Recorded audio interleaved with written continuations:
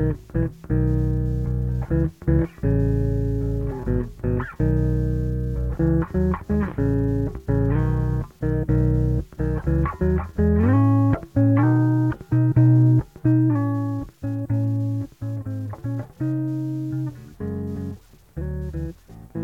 everybody, this is Brian.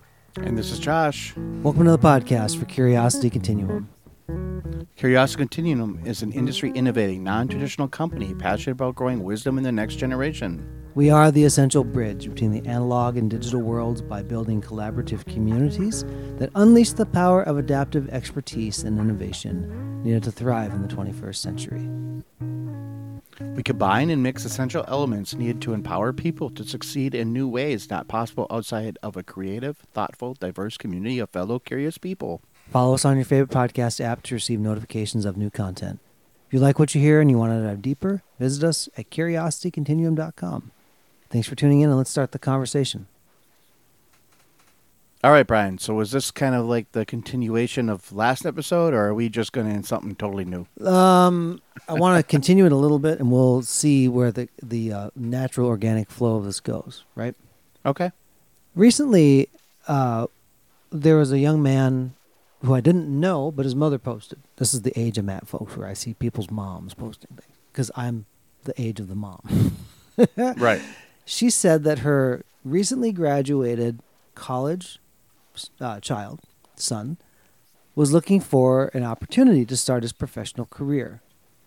She said it was incredibly hard to find something that suited because everybody required previous experience. And the question is, how do you get previous experience if nobody will allow you the opportunity to get previous experience? This was the question we've always had. Yes. And it honestly has not really changed. And I want to tackle this because, in a related episode, we talked about how did you know that you had to do something a certain way, or did you know about something that it could be done a different way?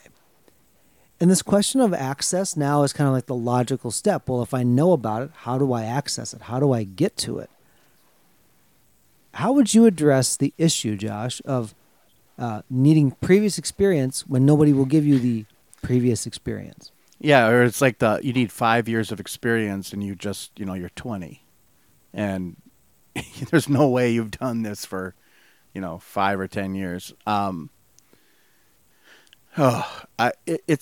It's a hard one because I think, here's what I feel now in today's world. A lot of when they say experience, they may not need experience in what you're doing, but experience in like a culture of like the business you're trying to get into or the thing you're trying to do. And you could use a lot of soft skills from other things that you did growing up to help you, to prop you up, if you just kind of know or are aware of the skills you already have. Because a lot of people were in sporting events, sport teams. They maybe were in a church group. They did stuff. You learned skills doing that kind of thing, where maybe you played D&D with a bunch of friends. You learned a lot of communication skills, logistical skills that if you actually thought about, you started learning. So if you kind of depends on what you're trying to get into, I think, like obviously if you're going to try to be like a pilot, you're going to have to go to a pilot school. I mean, that's just the way it works. You're not going to go to be 4 years of a business major and then all of a sudden go to, I'm going to be a pilot. Yeah, that's not going to work. But if you want to do like business and go into something else, like, I don't know what you would say with your professional career, but Brian works in an office. He can probably tell you. But like, you could do a lot of things. You also have to just kind of believe that you've got some skill and somebody's got to take a chance on you at some point, right? Because otherwise you won't get the actual business experience that they're looking for. I mean, that's the way I look at it, but it's hard to convince people to take a risk. So let's talk. I want to go back to the first thing you said, where some of the soft skills, you can actually kind of reframe the story about what they are. And sometimes people see it as a very pedestrian thing that they don't realize that other people would have said, you did that? you're so close to it, you don't recognize the value of it. And so one of the things I wish that somebody would have said maybe along the way is that, like, boy, you're really good at that. Do you know that not everybody is good at that thing like you are? Because at that point, the reference was myself. Or Right. Right. And I'm my own worst critic when it comes to being good at something. I wouldn't have recognized sometimes I just fall into it and it's easy for me to do that. That would be a viable way for me to go.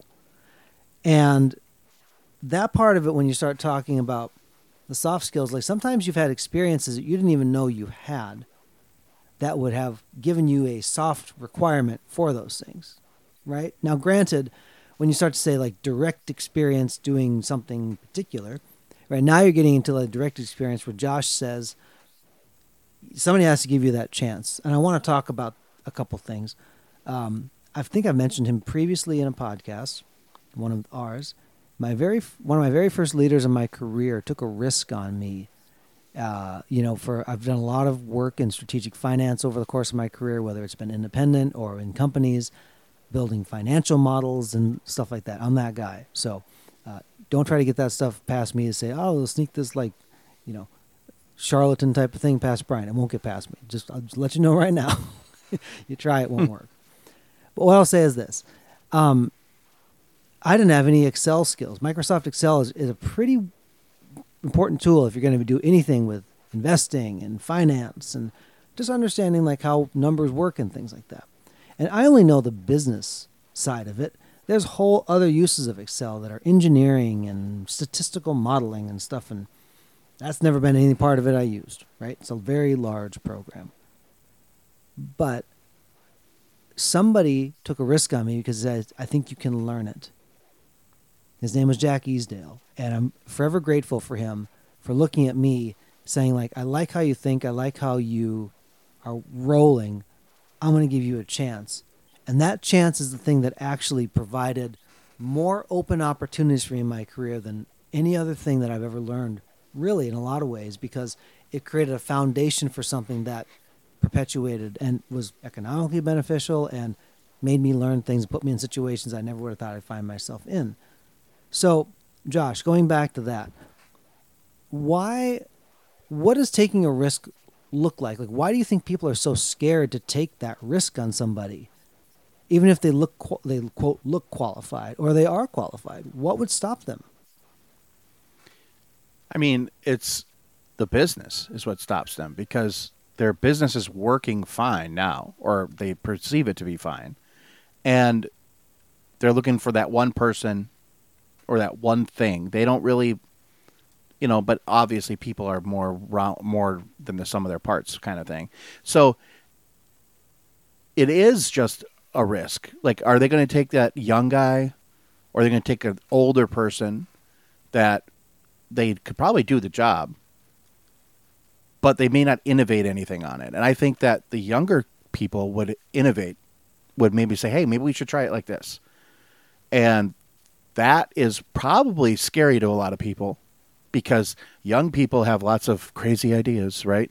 That they haven't been beaten out of them yet in the workforce. And I see it in my job too. But also, if you listen to those people, sometimes they do have a good idea that maybe the more experienced people can pull on and actually come up with, like, example, a new process for something that actually works better. So I think it really is the fear thing that stops people from taking the chance. Sometimes businesses are forced to because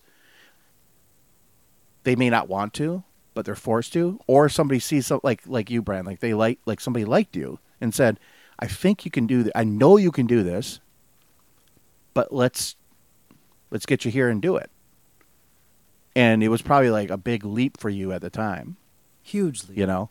Yeah. And so that is also somebody taking, the risk onto themselves, because it's not just your risk, it's their risk too, because it puts a lot of stress on the other person because they're like telling other people, hey, we're going to hire this person. Mm-hmm. And I believe they can do it, or I know they can do it. They just got to know they can do it. And so I know that happens. It happens more rare now, and I think it's just because of the sheer cost involved with stuff. But it's kind of like something we have to get back to, because if we want to innovate in our respective businesses and fields, we have to. So let me jump in here because Josh is a super Star Trek fan, of course, his life. He's imparted some of that passion to me, but I am but a small piece of a larger world that Josh is a titan in terms of his appreciation for the world of Star Trek. Let me ask you this. Why did people innovate what they did? Like, what did Star Trek give to us in the world now, Josh, that didn't exist? Yeah. So I mean, cell phones is one of them. Like they had the idea, you know, that kind of product, like something you could just talk into. Computer discs. They're working on, like biobed technology. They still are still working on that kind of stuff, where you could just sit down, it takes your vitals for you automatically. And that a lot of this stuff, like even like Brian shared stuff with some people at NASA working on like almost like holodeck type technology. It's actually Disney. Where or Disney. I mean, virtual reality stuff. All of this stuff is possible because of not just Star Trek, but science fiction. Because somebody was inspired by it and said, I want to do that. That sounds cool. How would I do it? Or they already knew a product and they could adapt that product to work in a certain way. So the creative people that come up with these ideas, they just spin these ideas out. They don't know it can possibly be working on it. And in fact, like they even work on like a antimatter engine, and they figured out how it works, but they just can't produce enough antimatter for it to work. So when you're starting to think of like, they're thinking of technology that's maybe hundreds of years out, thousands of years out in some sci-fi shows, right? But these people are taking this stuff and like, oh, that's a cool idea. And it is a cool idea. But why is that creative, outlandish, not real thing important? It's the creative part. I think it's what, when everybody said STEM, right? They wrung the arts out of everything, and then people became less creative, less driven. The students weren't. You could see it in like the generation of students that came right after that. They were less risk averse, for one. They were also like missing something when they like couldn't do their music or they couldn't go paint. They wrung all that out. And now they're starting to realize they need to bring that back because human beings need that creative outlet. It doesn't even have to be large, but like, you need time to like, we solve problems differently at different times when we're thinking. We can't think it all at once.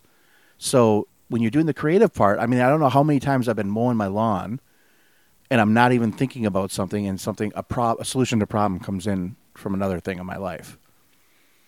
So that's why I feel it's important for all that to be integrated. You need something of everything. You can't just do one thing. I want to let people consider this for a minute in terms of what it means to be inspired. Because if you're inspired and you feel compelled to do something, I don't know if anybody I've ever met, as good as they are at different things, like, I'm just so compelled to do a process. Now, it might be me. Yeah. And God bless the people that love that. But when I say that, like, what I love doing is helping understand what something is and how to change it, right? Right. But I definitely don't like being the chief button pusher. And some people are very happy. Like my dad, God love him, God rest his soul. He didn't ever want to like really like stretch out, right? He had a lot of talent, and a lot of things in his younger years that wasn't nurtured. And I saw him pass up promotions. I saw him pass up things because he didn't want to be any different in his work life than where he was. Very different than how I'm wired. And I think about what that means in terms of getting people exposed to something that's going to change their life. It's going to seem outlandish. Like, well, why in the world was that necessary? You know? And if you said, like, maybe here's the exact direct path that this had, it's only after you see the innovators do it that they are in this place where, like, oh, yeah, like, that was actually the thing. And people go, it's remarkable you saw that. Like, you must be an innovator. It's like everybody else thought they were on something, like something illegal and Right. strong to think the way they did. But it's those outlandish dreams that actually, when you start to distill that down from the wild blue into something that's usable, the world starts to change because it has changed the way people approach things. And they're willing to access and take chances to say, well, what if I tried it this way? Right. Let's leave it there, Josh. What do you think? Yeah, let's leave it there. Folks, until next time, this is Brian And this is Josh. for Curiosity Continuum.